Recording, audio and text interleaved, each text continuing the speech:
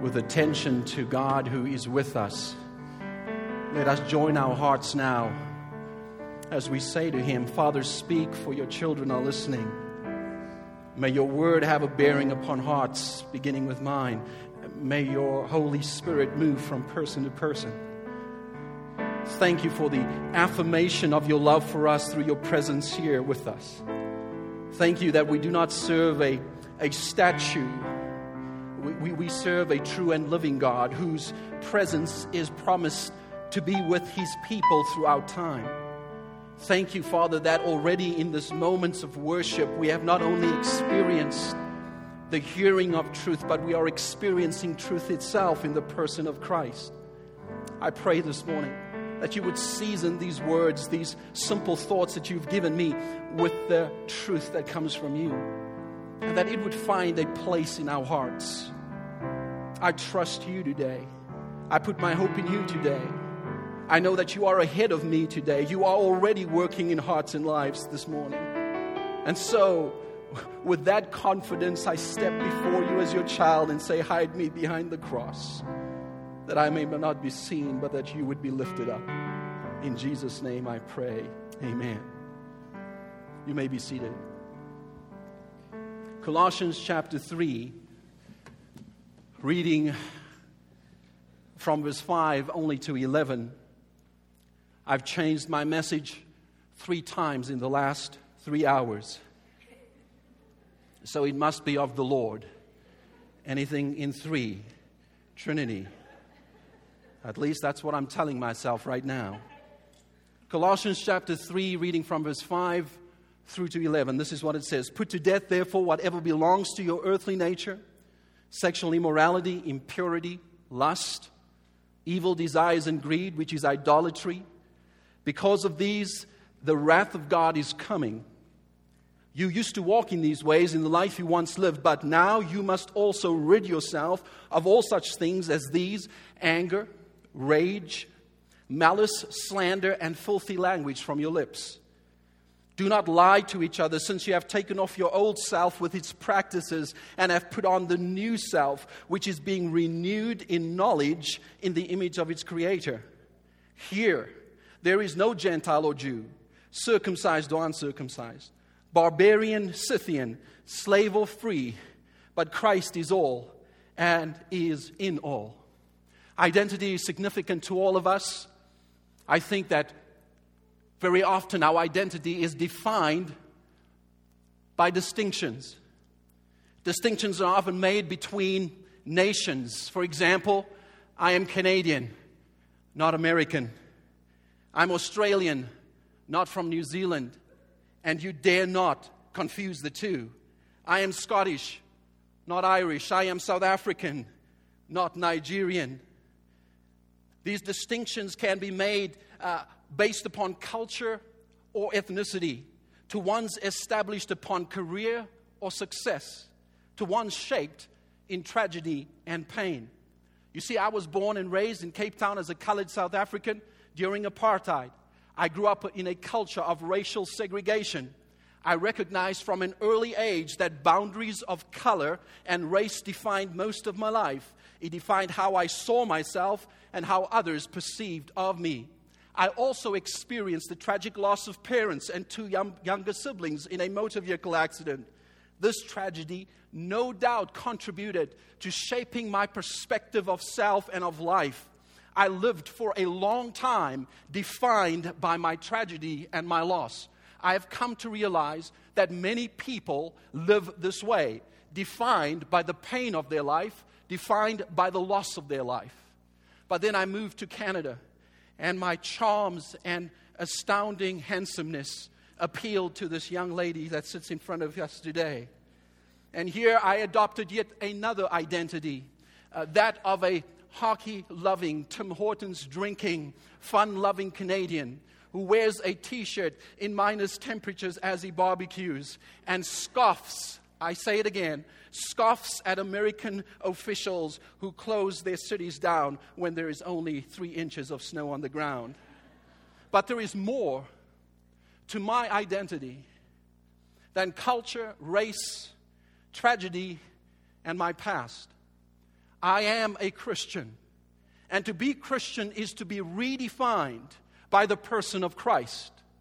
To be, in the words of Paul, a Christian is to be a person defined by the lordship of Christ. You see, Paul is so clear in this particular text that he puts it this way. He says, I'm so taken by Christ that Christ is all and is in all. In fact, when you read through Colossians, you will see that the language Paul uses to talk about this identity in Christ is the language of baptism. In the early church, when people became Christians, followers of Jesus, they immediately were baptized as a showing, as a symbolism, as a declaration of being participant in a new life, having received a new identity. They would often go into the water wearing a certain outfit, and coming out, they would be given new clothes, symbolic of this renewal that has taken place. You see, baptism reveals the totality of becoming rooted and defined by the person of Jesus. If there is a dominant person, a dominant factor that is to be my definition as a person, it must be Jesus first. For when Jesus is first, then we are no longer Canadian who happens to be Christian, or a student, or an accountant, or a business person, or a wife, or a husband, but we are first and foremost Christian. When that is our primary identity, it changes everything else. Everything else is subsequent to this identity that is rooted in a baptism into a new life and a new identity. How we see ourselves is critical to revealing whether Christ is really at the heart of our life. You see, for if Christ is our greatest treasure, according to Scripture, our heart will be there.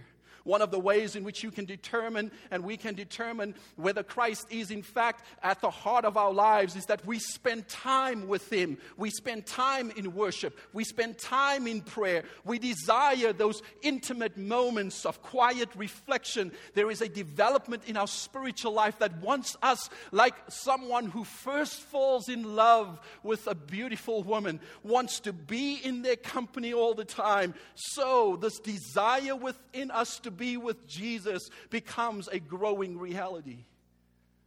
The Colossian community, comprising a Gentile majority, faced the threat of teachers that were teaching a doctrine that was not quite representative of Jesus. The Apostle Paul did not plant this congregation, but we know that his missionary work somehow gave rise to this congregation.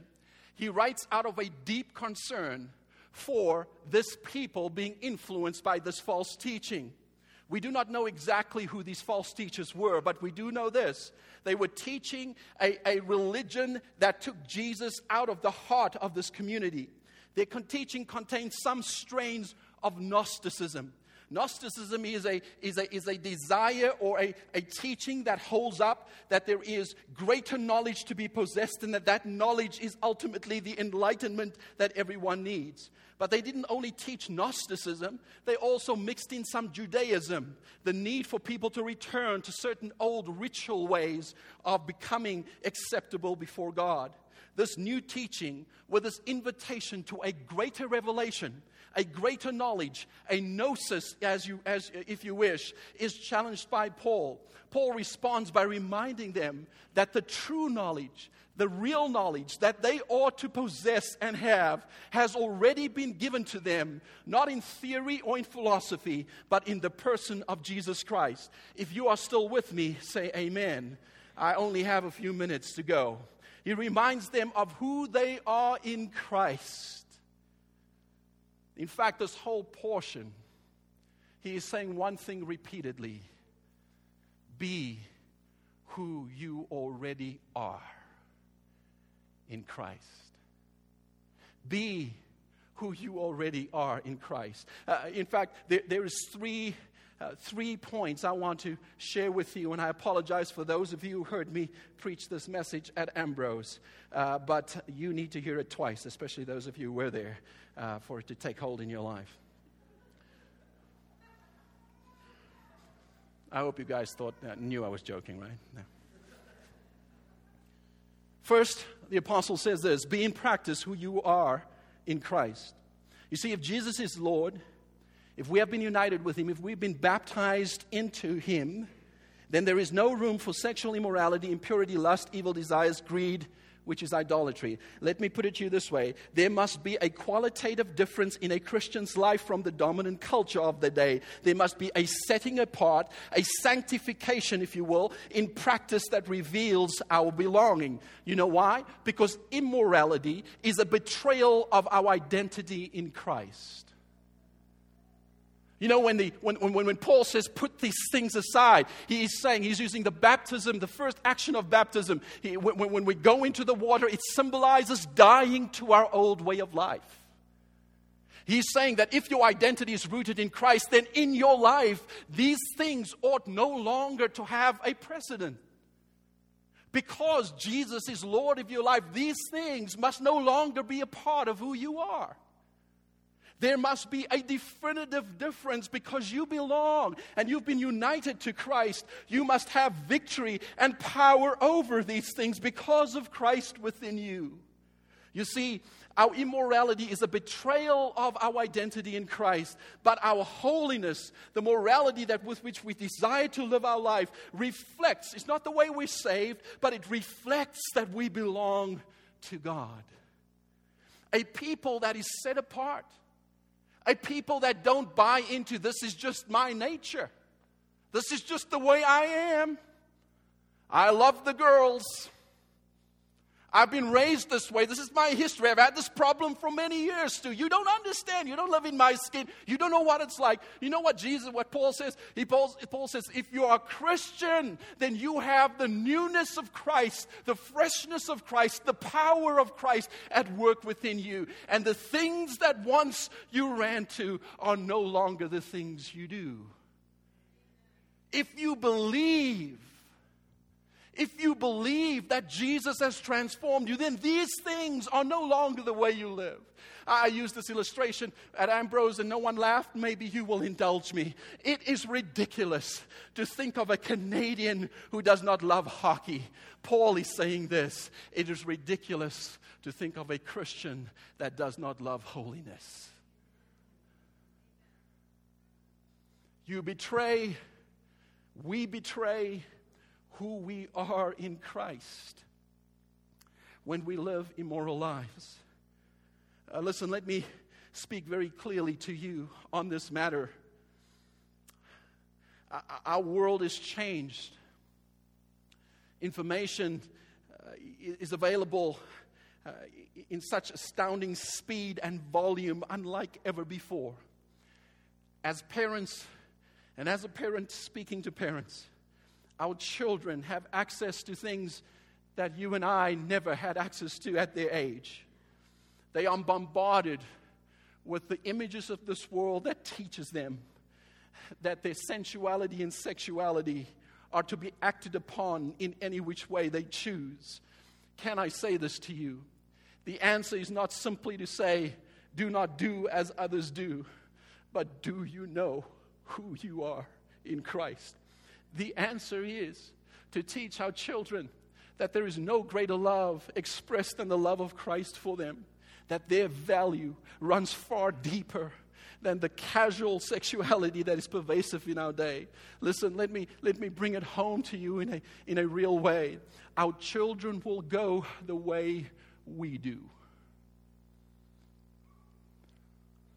Are we living in practice who we already are in Christ?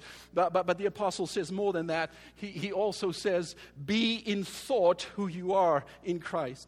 It is interesting that in the sets of vices listed in this particular text, the acts of immorality, the immoral behaviors, the deceptive talking and the lies, there is an underlying truth that is coming out. The apostle before this says, set your minds on things that come from above. Set your mind on the eternal things. Think about Jesus, because when you don't think about Jesus and you set your mind on the material things, you will find yourself moving and drifting off. In Matthew chapter 5, Jesus said it this way. Stay with me for just a second. It will make perfect sense, I hope, in a minute. You have heard that it was said, you shall not commit adultery. But I tell you that anyone who looks at a woman lustfully has already committed adultery with her in his heart. You know what he's saying? Outward acts of immorality started somewhere. It began not in the action, but in the thought life and in the heart. You know what the author of Hebrews says? We must fix our thoughts on Jesus Christ, the author and perfecter of our faith. I must say to us that if we are to live into this identity, then we must train our minds intentionally to focus upon the eternal, to focus upon Jesus, to meditate upon His way of life, His call for our life, His demand upon our life. The Apostle Paul puts it this way. He says in Romans 12, we must be transformed by the renewing of our minds. It is the mind that is set on Jesus that is the mind that is pleasing to God. It is the mind that is at peace with itself. It is the mind that knows whom He belongs to. What are you filling your thoughts with? What are you looking at? What are you reading? What philosophies are you thinking about? What are you feeding your mind on? What are the thoughts that shape your actions? The challenge is that we should not only be in practice who we are, but we cannot be in practice who we are if our thought life, our minds, and our hearts betray what God wants us to be. Look, the calling to live this life is not easy. Jesus doesn't magically make temptation go away. Jesus doesn't magically make your life go easy and well. There are people sitting in this room. We can swap our war stories and we can sob as we listen to one another's pain. I want to say to you that being Christian does not mean that you live this life with a green card that frees you from any disappointment, hostility, anger, resentment, pain, tragedy, loss, and so on. But what I do know is that when I fix my eyes on Jesus, I do not only see someone who died for me, but someone who offers me a hope amidst the pain. When I think upon Him, it changes my actions. You see, any spirituality that is self-help will start with, do this. Replace a bad habit with a good habit. Have you ever tried that? So instead of cursing, say hallelujah, hallelujah, hallelujah. I'm kidding. You know what Christianity says? It says begin with Him. Begin with who Jesus is. Fix your eyes on Him. If you want to change your behaviors, begin by looking at the one who has given us the perfect way with which to live. We are called to reflect in our practice and in our minds a dedication to the Lord Jesus Christ. But finally, and everybody says amen in their hearts, be in community what you already are in Christ. I want to read this scripture to you. It says in verse 11, here there is no Gentile or Jew, circumcised or uncircumcised, barbarian, Scythian, slave, or free, but Christ is all and is in all. It is in verse 11 that Paul reminds the Colossians that their new identity in Christ tears down the walls of race, culture, and ethnicity. See, Christian communities who most resemble Christ, people who know their identity is rooted in Christ, do not make secondary identities boundaries. They are not prejudiced. They're not racist. They're not exclusive. The Great Commission that says that we must make disciples of all nations cannot happen unless Jesus is so dominant in our life that we do not see the boundaries that the world says are there. You see, I want to say this very clearly to you. Someone told me this week as I was drinking coffee with them, and I said, it's a really strange thing for me to be the pastor of this church. It's a strange thing for me to be the pastor of this church. I said, there's not a week that passes that I go, I'm so strange in this place. And this is what they said to me. Oh, we don't think of you as black. And I had a moment of, I don't know what that means.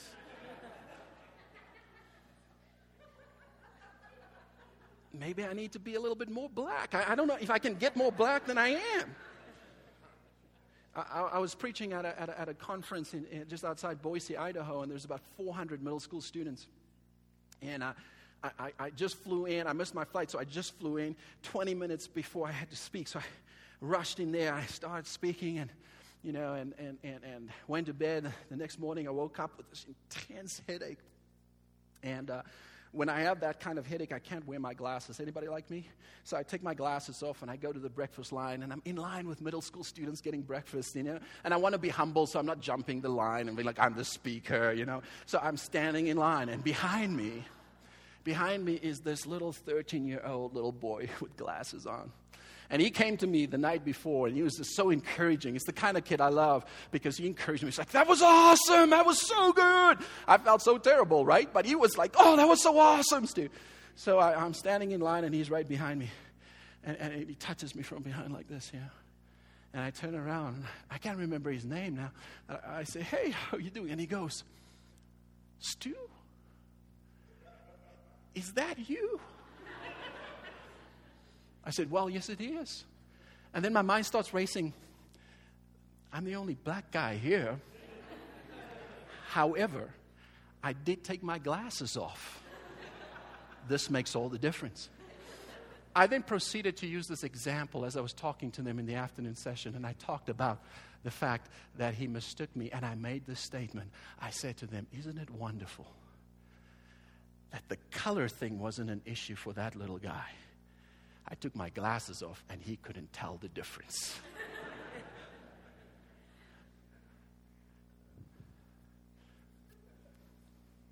Can you?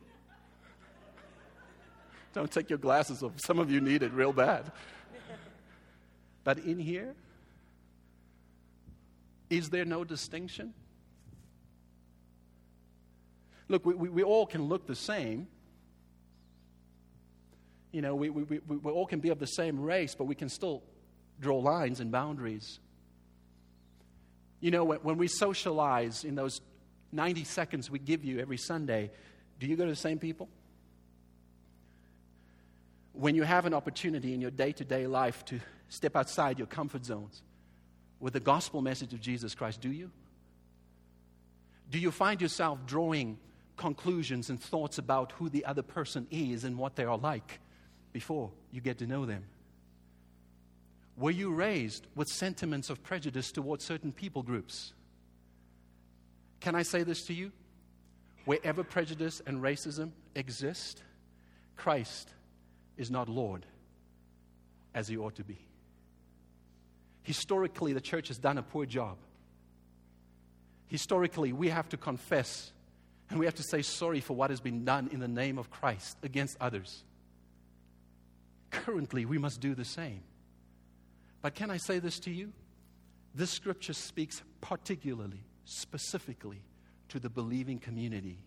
And it says this: out there may be divisions of race and ethnicity, but in here, there is no distinction made because Christ is all and is in all. Oh. Is he Lord? Lord, to the extent that it affects my behaviors. Lord, that it affects the extent of my thought life. Lord, that it affects the extent of me crossing and entering into relationship and friendship for the sake of the gospel with others. My friends,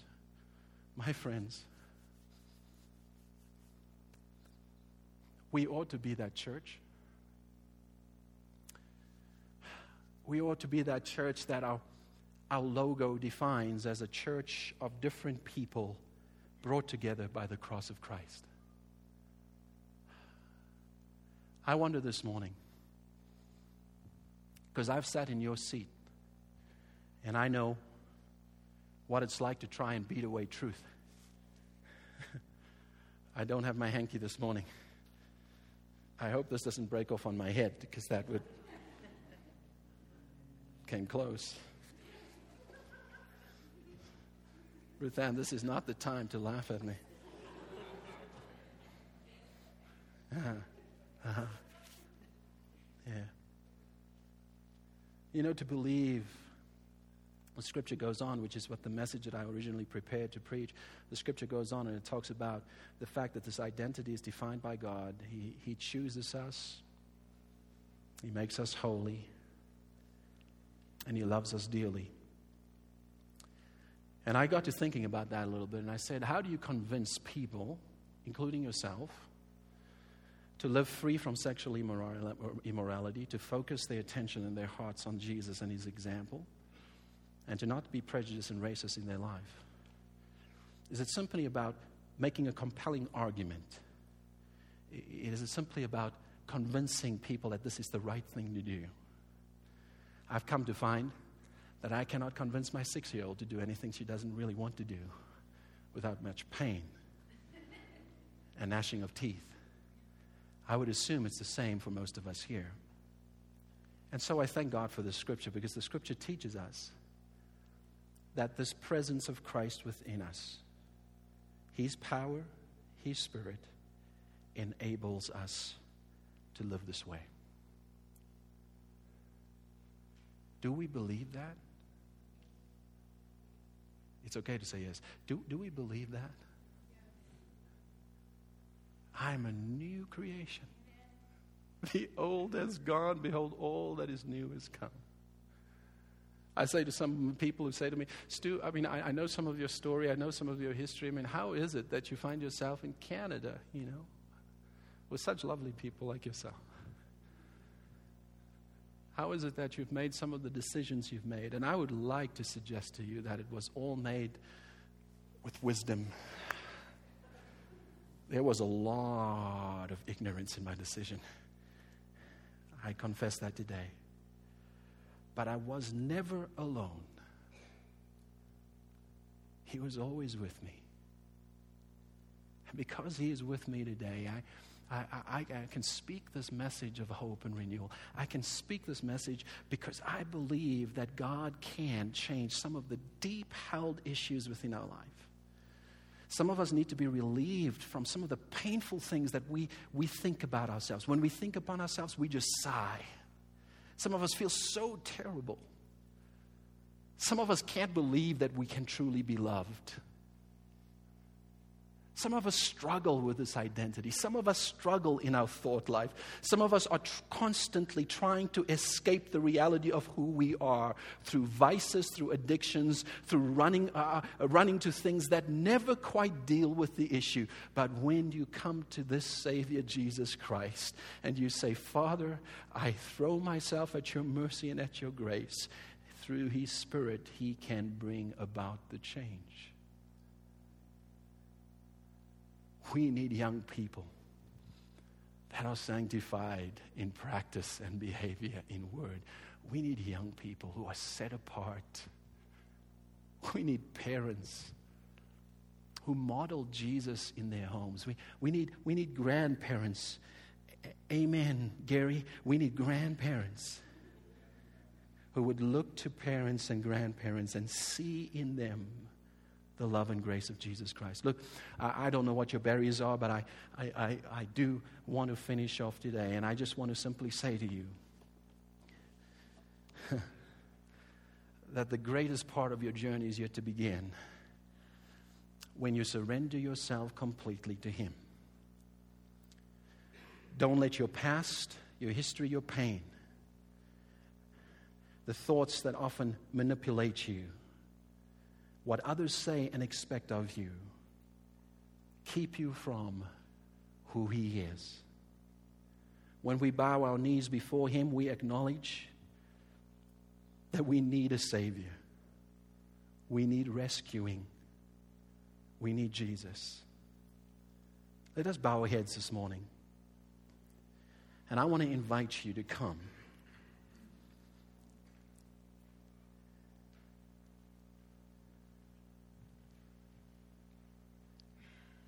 If God has spoken to you today,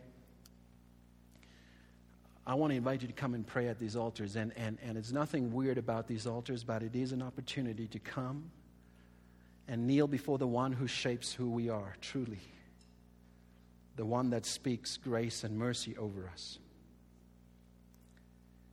As the worship team plays through the song, we won't drag this time out, but I do want to really encourage you. If God has said something today, would you bend your knee to Him?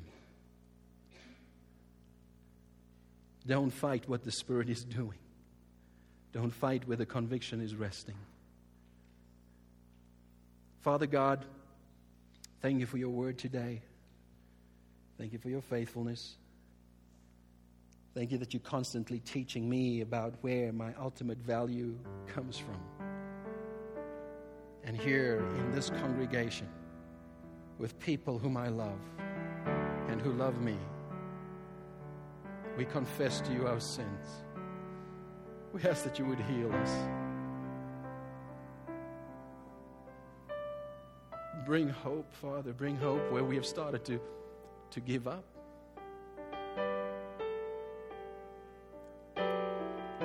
Remove the prejudice and the barriers of our hearts. May who we are in Christ make a difference with our children, with our spouse, with those who we come into contact with. Come now as a powerful sign of your presence amongst us, and move us towards obedience. In Jesus' name I pray. Amen.